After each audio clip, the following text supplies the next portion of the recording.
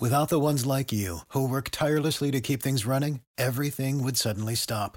Hospitals, factories, schools, and power plants, they all depend on you.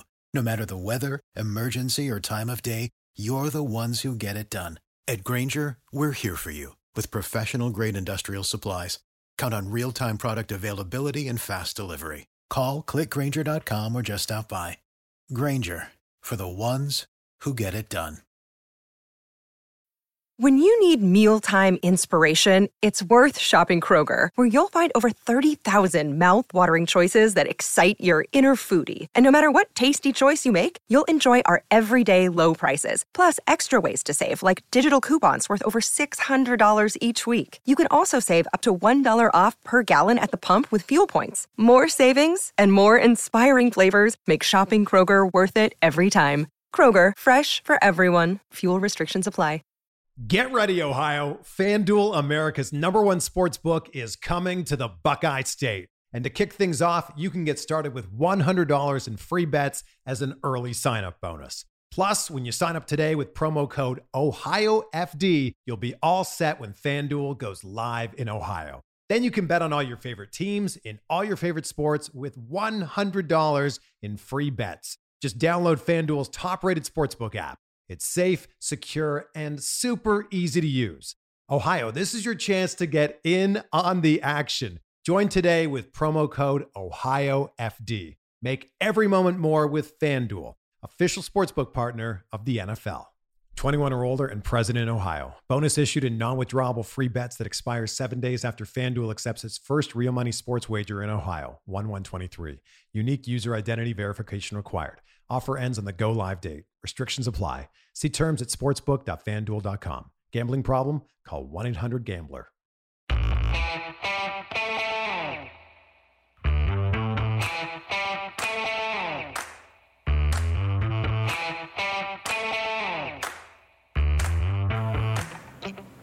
Hi, folks. Welcome to another episode of Film Study. This is Ken McCusick.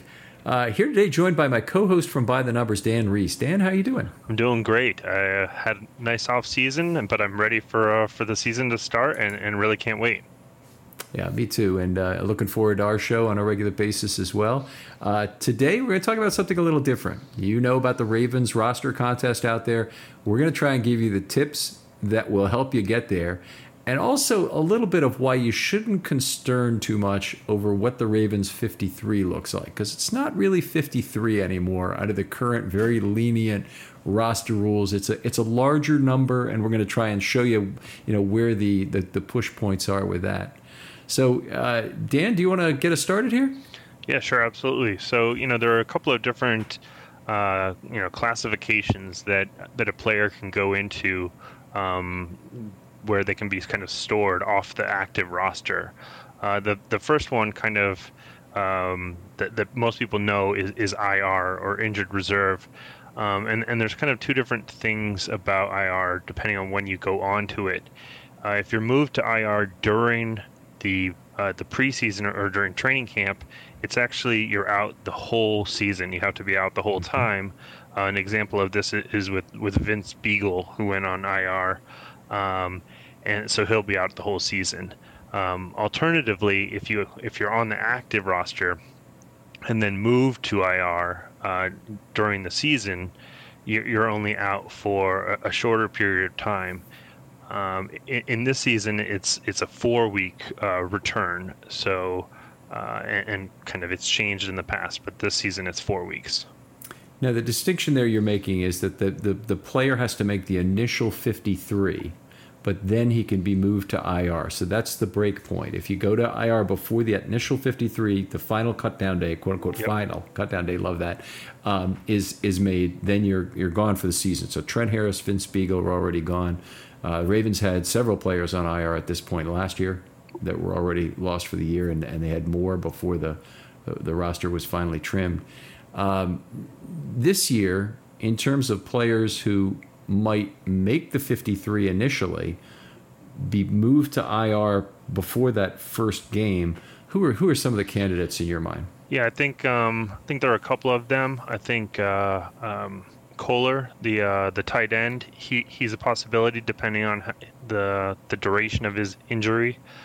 Let's see who else is out there.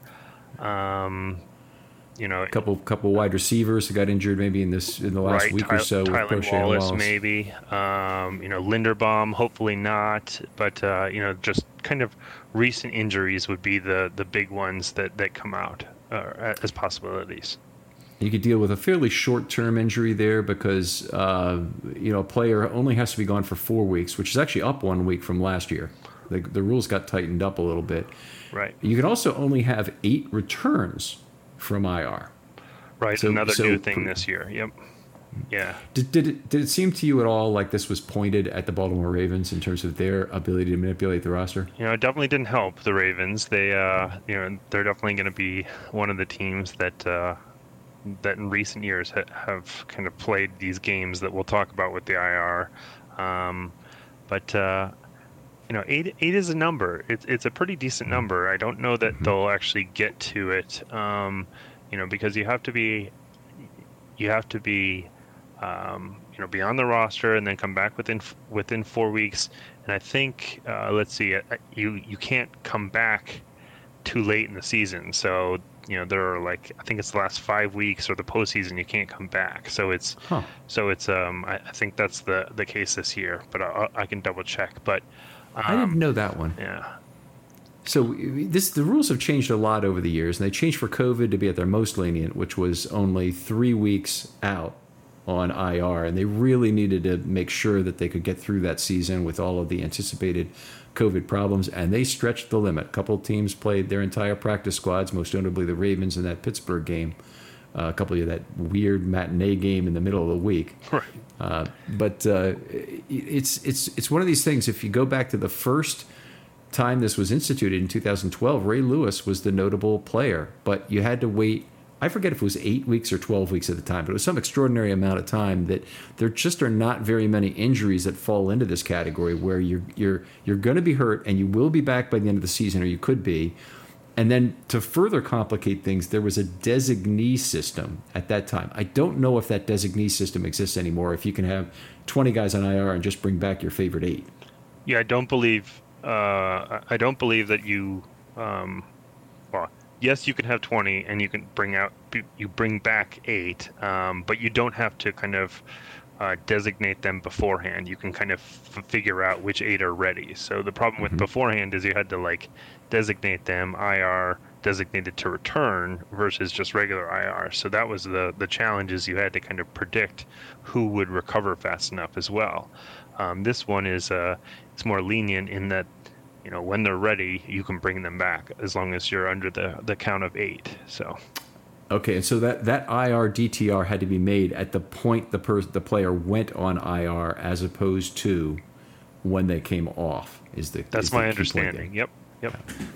All right, outstanding. We last time I talked about this, we did not know for sure about the 8 designees or not, whether they had to be designated in advance or not. But that is a lot more lenient, and I think it's actually harder than people think to get up to 8 players you bring back. Just because there aren't that many injuries for a football player that heal before the end of the year.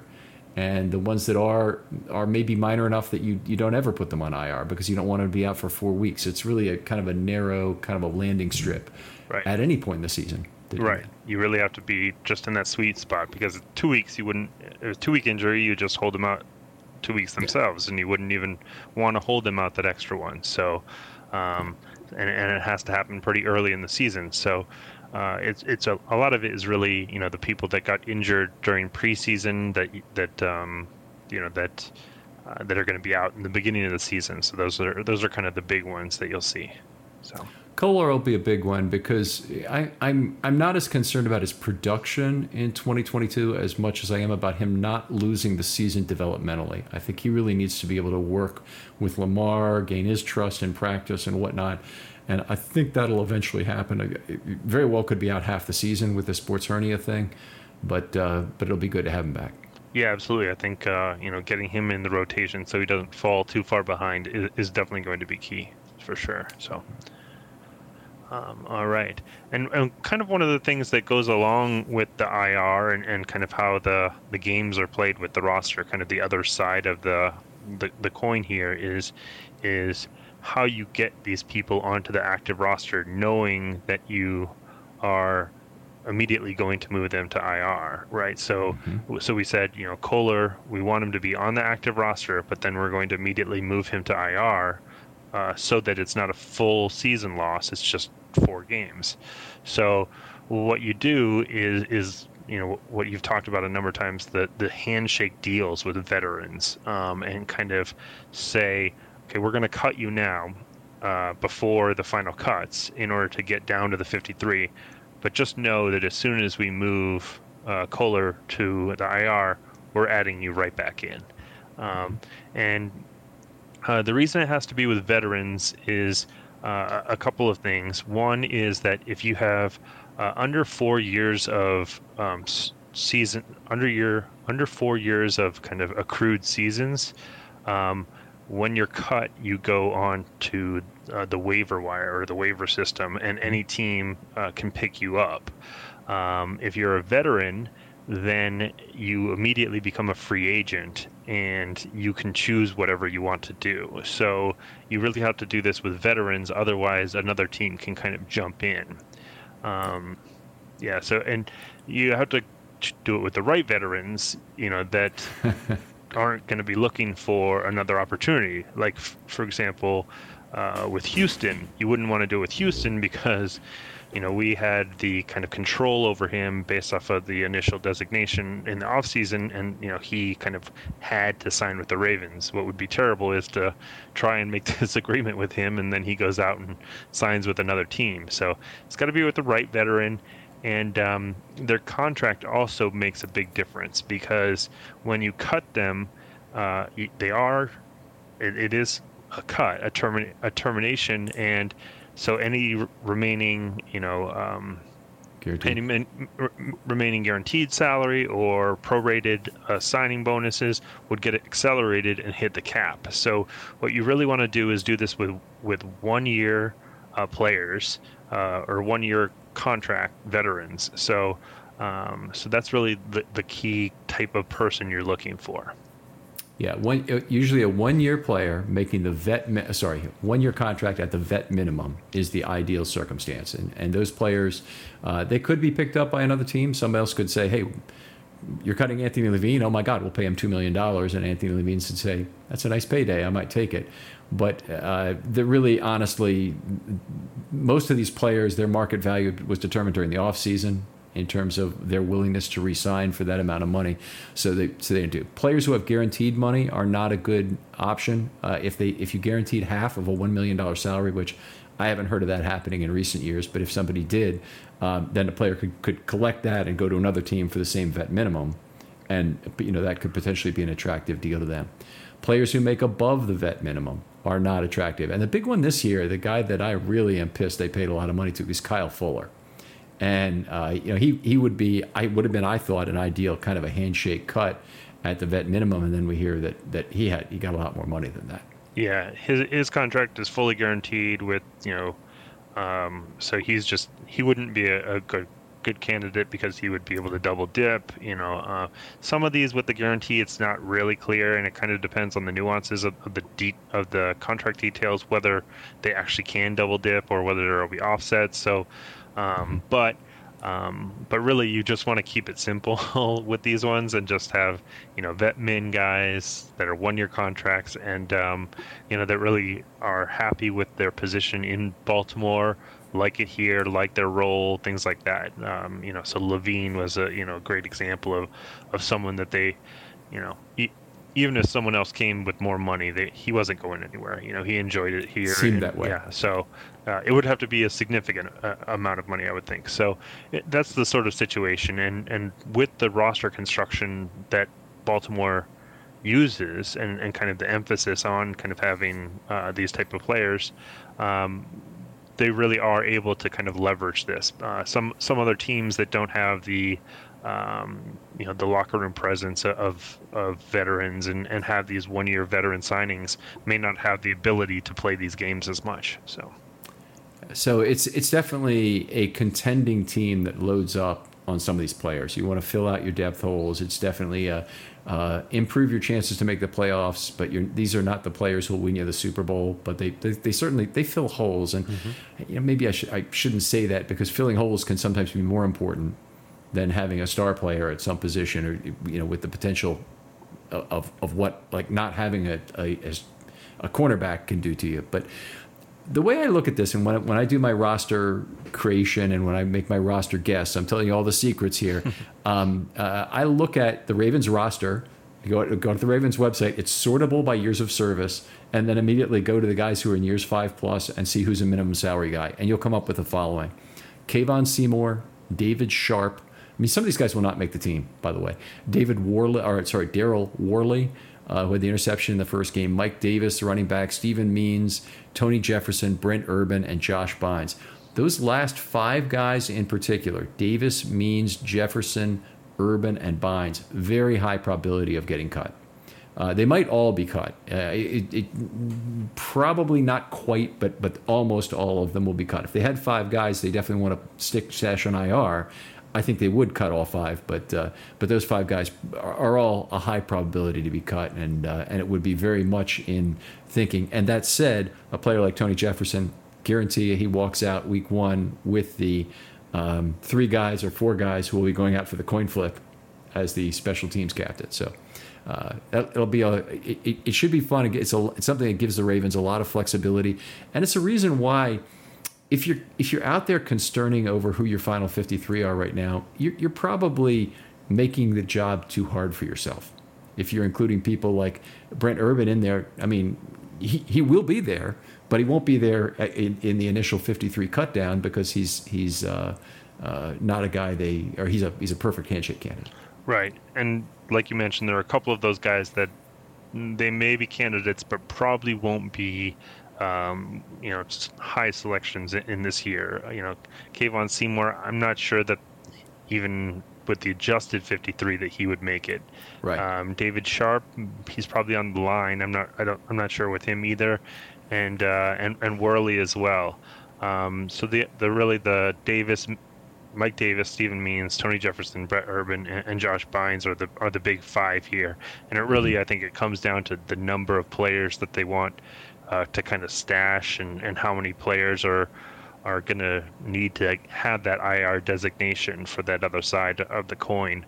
A couple of things. Josh Bynes had a little bit over 400,000 in guarantees, so a decent amount of his contract was guaranteed. So he may not be one that I would think, but you never know. It kind of depends because when you cut him, that 400,000 stays on your cap, and then depending on whether there's an offset or not, if you re-sign him for a vet minimum, you still have it double counts against your cap and gets adjusted at the end of the year. So players with a big guarantee you may not want to cut just for cap reasons.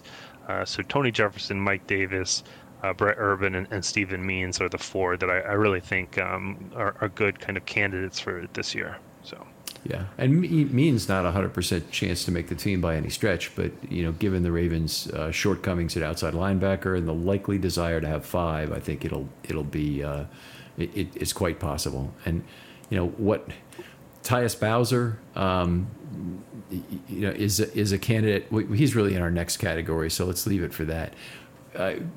Which would you like to talk about next? Yeah, I think let's see. So we can go ahead to the category that you were talking about, the PUP category. So the physically unable to play or perform? Okay, perform. Mm-hmm. And again, this has kind of a different classification for during preseason and during regular season. During preseason, you've got the active PUP, and that's what all the people are on now that you hear about. You have to be designated at the beginning of preseason for the active PUP list. So they have to be on it the whole preseason. They can't be injured and then move to the PUP list in the middle of preseason. And then once the season starts, you've got the reserve PUP list. And what that is basically you move them to this list that's kind of temporary thing, just like the IR is. And again, and this year it's interesting, it actually is the same number of weeks as the IR. It's 4 weeks. So it's very similar. And you have to be on the active PUP list all preseason in order to be eligible for the reserve PUP list. So the players this year are Ronnie Stanley, Gus Edwards, Tyus Bowser, Peters was, Dobbins was, and Washington was, and they've all returned. So with those three still on, they could go to the PUP list. Hopefully only a couple of them will, and we'll see how it ends up. But those three could remain on it, and then be eligible to return after 4 weeks. So yeah, John Harbaugh had a comment he made at the podium the other day that used the word extrapolate. And he tried to make a joke out of the end of it, like it matters, like he doesn't know what the word extrapolate means. But what he was really saying was he mentioned a few guys who he thought were going to be ready for week 1. And then he said something like, you can probably extrapolate from that who might be a little longer, kind of thing. Gotcha. And I'm paraphrasing, but it kind of sounded to me like Stanley and Edwards were the two, and actually it's really all three of them.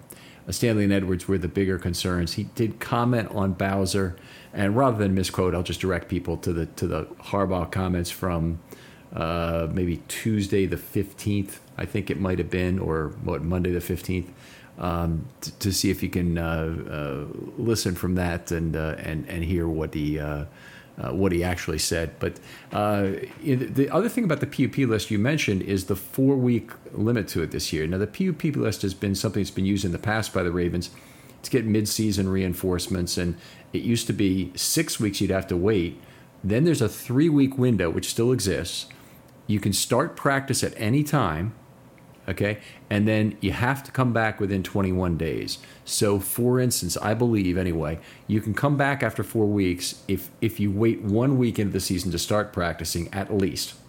And then you have to come back at that point. Now, come back means get added to the 53. Doesn't mean you actually have to play, I believe. Right, you have to be added to the active roster within 21 days after the 4-week period. So you have the 4 weeks, and then you've got 21 days, and you have to be moved to the active roster. So you don't have to play during the game or anything like that. Just be part of the 53-man roster. So they have to make the move to drop someone else off. So that extra size of the roster, 53 versus 48 that you have on game day, gives you 5 deactivations for your walking wounded that you can use. But there are still practice squad elevations this year, correct, that would allow for players to be bumped up from the practice squad to replace up to 2 more players, right? Correct. Yep, there are still elevations, yep. Okay. So that's something I have no doubt the Ravens will make use of as the season goes on. It does give you a little more flexibility in terms of having players that you can keep on your roster while injured, but it also gives you a little more flexibility in terms of meeting your exact needs with a stylistic fit. So the Ravens could do it with a running back like Nate McCrary and get him. They could be short on special teams in a week and pick some wide receiver that they like to be a gunner, or somebody else who could cover kicks effectively. So they have some ways to effectively make use of that those elevations. Right, absolutely. And I think we'll talk about the practice squad in a bit and how that's actually another way I think of storing some veterans. So you want to, okay, we could just jump to that right now then. So I think we talked about the handshake deals with the veterans, but I think the other side of it is that there is an opportunity to have veterans on the practice squad. So that used to be that the majority of the practice squad had to be younger, lower service players, but now there's an opportunity to have a number of veteran players. I think they expanded that last year again for COVID, and they kind of did a little bit of a compromise again this year with not quite as many veterans, but actually they combined the like mid-service and the veterans into anyone that has over 2 years. So you're allowed to have a number of 6 players this year that have more than 2 years of service. So the team could do is put a person like Brett Urban or Steven Means on the practice squad and have 2 elevations. So they may be good options for handshake deals, but they also may be good deals or good options for cuts and put on the veteran practice squad. And knowing that we're going to bring you up, we may bring you back to the active list afterwards, but that's just another kind of opportunity to store some veteran players. So now let's talk about that for a moment. Let's unpack that, because if you put a veteran player there and he has, let's say, even 1 elevation in week 1, veteran players signed after week 2 are treated differently for salary purposes, right? Meaning they can be Correct. cut at any point during the season. So they can always be cut. So it has to do with the cap consideration or the cap calculations for veterans. So if you cut, if a veteran is on the roster for week 1 and you cut them, their full salary stays on the cap, and it gets adjusted at the end of the year. So, but it doesn't get adjusted this year, so you lose out on that cap flexibility. But if you wait until week 2 to add them on, then only the weeks that they play stay on the cap. So it allows for kind of more flexibility, and the Ravens used that a lot last year with the running backs.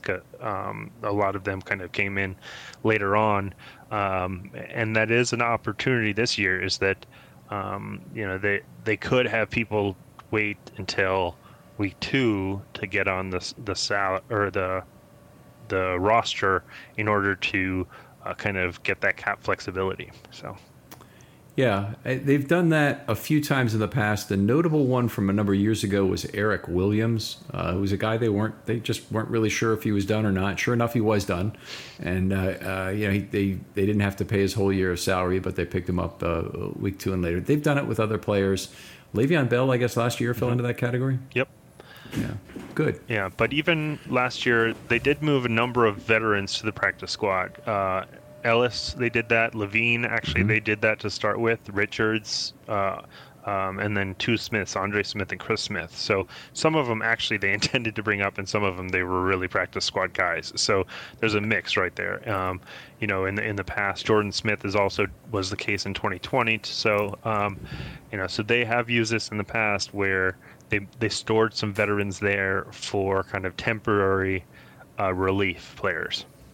Yeah, I want to go back to that for a second because I drilled up some numbers on the handshake deal guys from last year. Mm-hmm. So some of the key cuts: Justin Ellis cut for the final 53, ended up playing 35.3% of the snaps on defense for the year. Pernell McPhee caught 21.2% of the snaps. Anthony Levine cut, of course, he's the special teams captain. Might happen at Jefferson this year in a similar way. And Eric Tomlinson, people don't really realize how significant his role was, but he played 26% of the offensive snaps last year. Good percentage of the special teams snaps as well. And these are not minimal playing time guys by any means. They're not even fringe of the roster guys. These are important rotational players we're talking about, or in Levine's case, perhaps you could say even more than that. Yeah, and so last year the handshake ones were Pernell McPhee and Eric Tomlinson. Those were the ones that they cut and actually signed back before week 1, and that allowed them to move Miles Boykin and Bateman to the IR. So that was the kind of the 2 for 2, right? I think all 4 of those guys were handshake deals last year, as I have it. Ellis didn't make the initial 53. He was cut.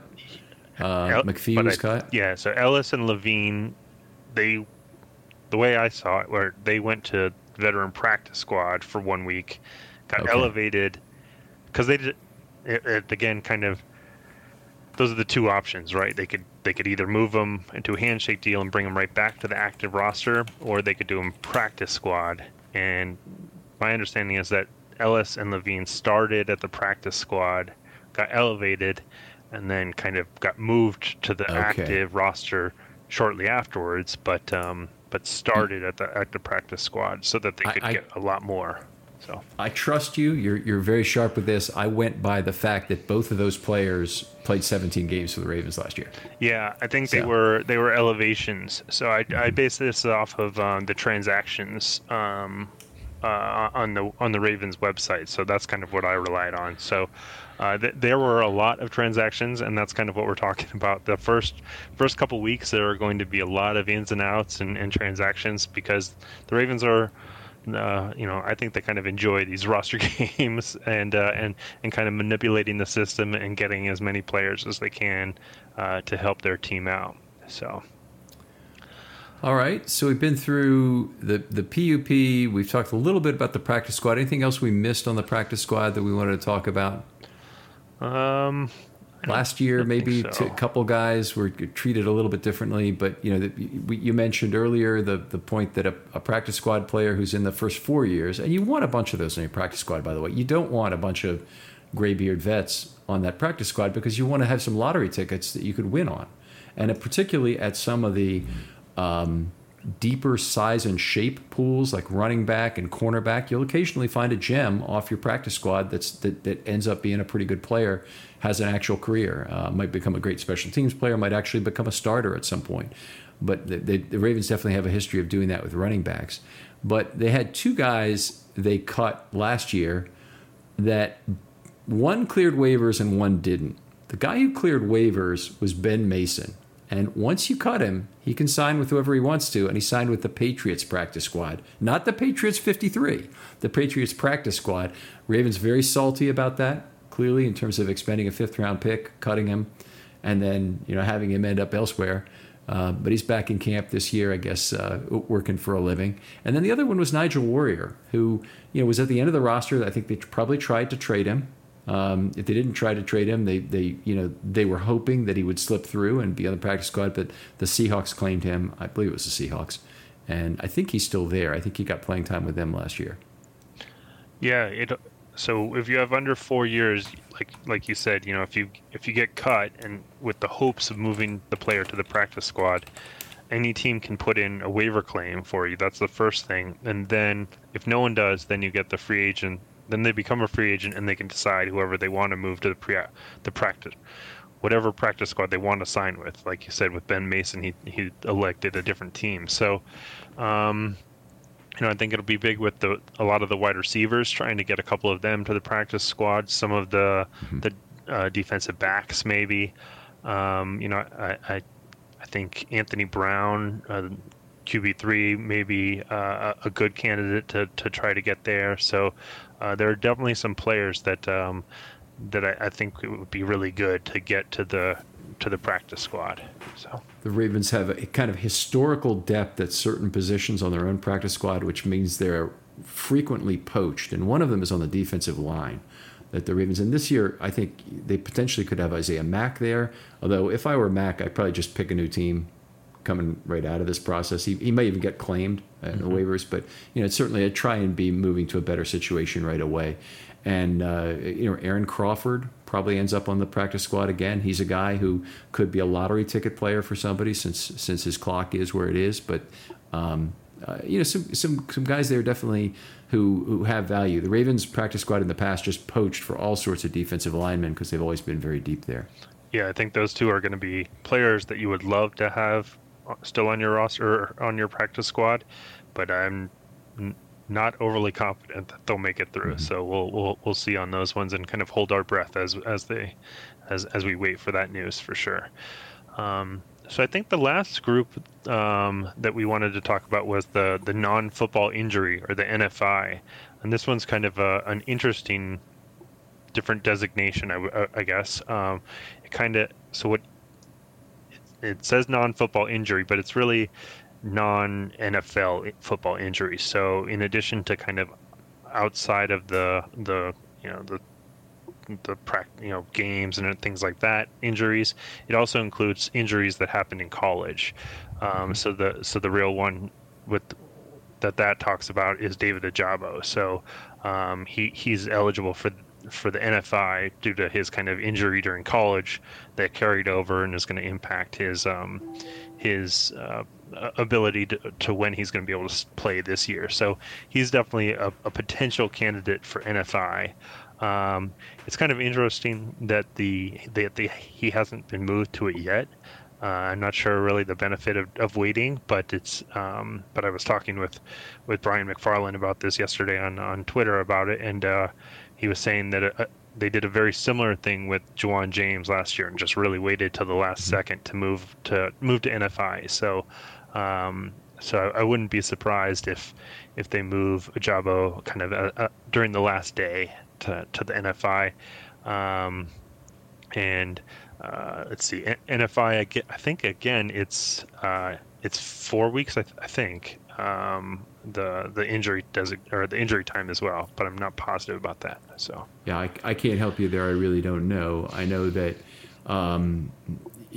the reason they would have held back on James and Ajabo this year is that they're trying to get as much developmental value as they can out of their time in camp. And I guess when they're on the NFI list, they probably are not allowed in camp. I don't know the exact rules about being in the building or how they can rehab and whatnot, but I presume that's the case. Of course, the most famous NFI in recent Ravens, I think the most famous, is Kari Vedvik, who got in a bad situation in Baltimore and got beaten up by somebody, and he spent an entire year on NFI before the Ravens traded him. So I don't know what the rules are in terms of the team is allowed to pay the salary despite the designation being on the player. I have heard that might be true. Yeah, and I think don't it's know whether entirely up to the team. They can do what they want on how they want to treat the player with their salary. So that's my understanding as well. All right. So a player like Vedvik, in his case, it actually, whatever they paid, they got a good return on it because they got a 5th-round draft pick out of it. So even if they paid him an entire year's salary at the minimum, that certainly would have been okay. And I doubt it was that much, honestly. And I don't happen to know what the rules are for cap purposes. If you do pay an NFI player, whether or not that counts against the cap, usually cash and cap considerations are split in that way. So there's a good chance it might not. Yeah, I'm not sure on that one either exactly. But like you mentioned, they're just because you pay the cash doesn't necessarily mean it hits the cap this year. It could be an accounting thing where they correct for it next year. So I'm not sure exactly on the NFI, but we'll likely see with Ajabo and how he plays out on the cap this year. So. I'll toss in one other category that the Ravens don't have anybody this year, but has been something that has actually helped the team get a couple of midseason replacements is suspensions. So PED suspensions of Boyle. Jimmy Smith was suspended for 1 year, not for a full year, but he's suspended for a portion of a year, and that allowed the Ravens to have a cornerback coming back at midseason. Nobody likes suspensions. No fans, no teams like to have their players being suspended. But on the other hand, it does give you a chance to hold back a player for a midseason replacement at effectively no cost other than the opportunity cost of having that player. Yep, I think I'd rather just have them the whole time. Me too. So, yeah, luckily, knock on wood, don't have any of those this year. Got some injuries that hopefully we'll get those guys back on the PUP and the NFI soon. But again, knock on wood, so far so good with the injury front, and I think really these classifications are going to be kind of more not rushing people, and kind of being able to expand the 53 to a few more players to grab those, keep those fringe players. So I think it'll be interesting to see what the Ravens do as far as these designations, as far as how many handshake deals they make, as far as veterans move to the practice squad with the elevations in mind. But it definitely will be interesting over the next couple weeks. Yeah, I agree. And I think, one of the things I see a lot of people doing right now is trying to figure out whether Ardarius Washington is going to be on the 53-man roster. I think I can I can't safely say it because he might have nothing left when he hits the field again for the first time. But I would predict or project that Ardarius Washington will play for the Ravens at some point this year. He'll be on the initial 53 probably. He'll be probably moved to IR since they've waived through his PUP designation. That would have been something, a way to keep him around as well, would have been the PUP designation. The fact that they brought him back, I think, greatly increases the chance that he'll play for the Ravens this year. And it's the kind of thing that the roster game is a game of trying to figure out how the Ravens are going to manipulate the roster rather than a game of trying to figure out who's really going to play for the Ravens this year. Because as you saw from last year's snap counts, they'd have basically been an entire player short just with the players they cut out of the percentage of snaps if you add them up. So anyway, just one of these things. I know people are out there worrying about that this year. Yeah, I think Washington will be an interesting one, because if they had in mind that he needed more time to recover, I think they would have just held him on PUP and waited. They may want to see what he's got and kind of just see how he recovers and how he looks. I think he's an interesting one for sure, because it would be frustrating if they moved him off PUP and then just to put him back on IR and use one of those eight designations just to kind of have him come back after 4 weeks anyway. So though maybe it's worth it to see how he looks this preseason and get him some practice and things like that. So maybe it's worth it, but I just it'll be interesting to see what happens with him for sure. Right. I could see it both ways. The other possibility is they brought him back in as a precursor to cutting him. Mm-hmm. That they don't want to have him out there. If he's back active, it probably puts them in a better position in terms of whatever injury settlement they'd need to come up with for him if he was cut. But right. I still would say his chance is better now of playing for the Ravens this year than it was before the unpupping. Right. Yep. Him. Yep. Agreed. I think we'll see what he's got, how he does, and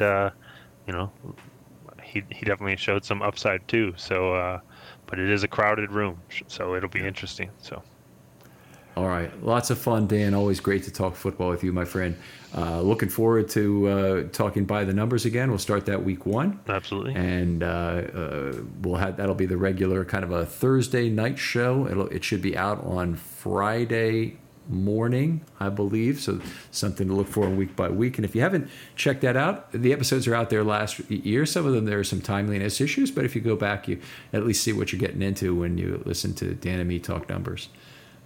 Dan, thanks again for coming on. Yeah, my pleasure. Thanks. We'll talk to you next time on Film Study.